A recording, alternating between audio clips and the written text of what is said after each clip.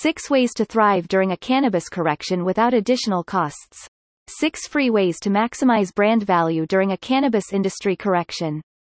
Now is the time to maximize brand value with things that don't cost extra. You've seen the headlines. The cannabis industry is experiencing its first correction. Consolidations abound. Business closures are making headlines. Capital markets are all but frozen to anyone besides the big guys, and even to them in some cases. So surviving this time is likely front and center in your mind. Corrections are quite literally a matter of time. It's just part of capitalism, and it's literally just physics. But what is also physics, is that what goes down will also come back up. When it does come back up, it will look different, no doubt about it. Look, the cannabis industry isn't going away. The market hasn't even come close to peaking. According to ArcView Market Research and BTS Analytics in 2020 alone, we're projected to be a $16 billion industry in next year, in 2021, over a $19 billion industry. Yes, absolutely, tighten up your books, reduce inventory, keep a tight eye on your cash flow and finances. All those things are 100% legitimate and important. But since we're a cannabis PR and branding firm, we'd like to suggest ways you can still excel in this market that maximizes brand value. Image from Business Insider's Cultivate newsletter. Subscription link at bottom. What should cannabis businesses do to survive and possibly even flourish during this time? Those who survive this phase have a great opportunity to emerge even stronger. Certain efforts, particularly in marketing and PR, will actually provide you more ROI than they would have even a year ago, because when panic sets in, balls get dropped, budgets get cut. Branding and PR are inside-out jobs. There is so much more to branding than a sexy logo. Look deep inside your company for opportunities to distinguish your brand. Many of these things won't cost more and could save you millions. Double down on relationships. People will forget what you said. People will forget what you did. But people will never forget how you made them feel. Maya Angelou. Join and participate in active industry associations. Right now, we need to commit to the industry associations who are actively working to improve and defend our industry on the local level and the national level. When you join, ask how you can more actively support the organization. By supporting the organization, you'll not only strengthen its mission, you'll be able to get to know the people better too. Double down with your time and you'll find the returns are immeasurable. Take full advantage of the membership benefits. If there are ways to share your point of view, maximize those. As the industry consolidates, people are looking to do work with people they trust, and the best way to encourage trust is to be present, participate, show your commitment to the organization, its mission and the people who are contributing to the industry. At Primo PR, we're big fans of the way National Cannabis Industry Association, NCIA, treats its members.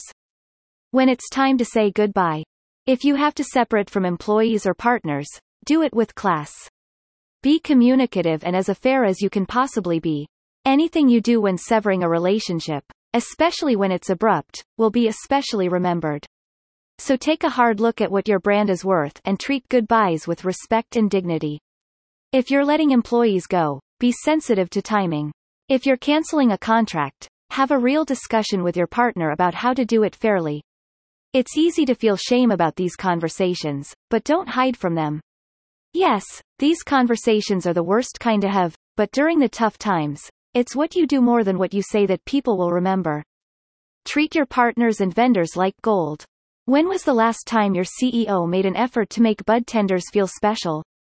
Now is a great time. Bud tenders, like it or not, are the face of your brand to the consumer, and trust me, they feel stressed about the cannabis industry's challenges too. Why not do something no one else will do for the frontline during a correction? Treat them with respect. Small efforts can go a long, long way right now. I'm not talking about training. I'm talking about thinking of ways to thank bud tenders right now. Genuinely show your appreciation. It could be as simple as a surprise visit to every dispensary with gift cards. Sure, you can go bold, and that's fantastic too, but if you can't be bold, that's not an excuse to do nothing. Everyone else will do nothing. Do more and get more. While we're at it, let's talk vendors. Sure, go ahead, negotiate good terms, and uphold your end of the bargain. No one will forget that you drove a hard bargain, but that's business. But go the extra mile and hold up your end of the deal as if your life was on the line because, from a brand perspective, it is. The last thing you want right now is lackluster partners or partners who don't really love you.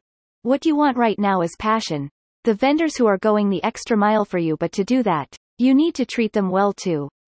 Any partner who will go through the craziness of a correction while looking out for you is worth their weight in gold. Treat them that way. Pay on time. Acknowledge their efforts and the importance of the relationship. Put a little free but important muscle into it and watch how that pays dividends.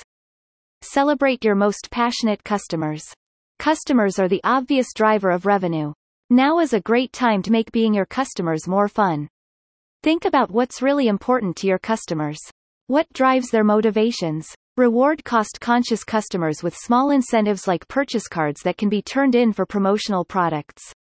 If your customers are creative, how can you encourage them to spend their creative energies on their brand commitment? It could be making the inside of your packaging a game. It could be encouraging them to share your brand through social media.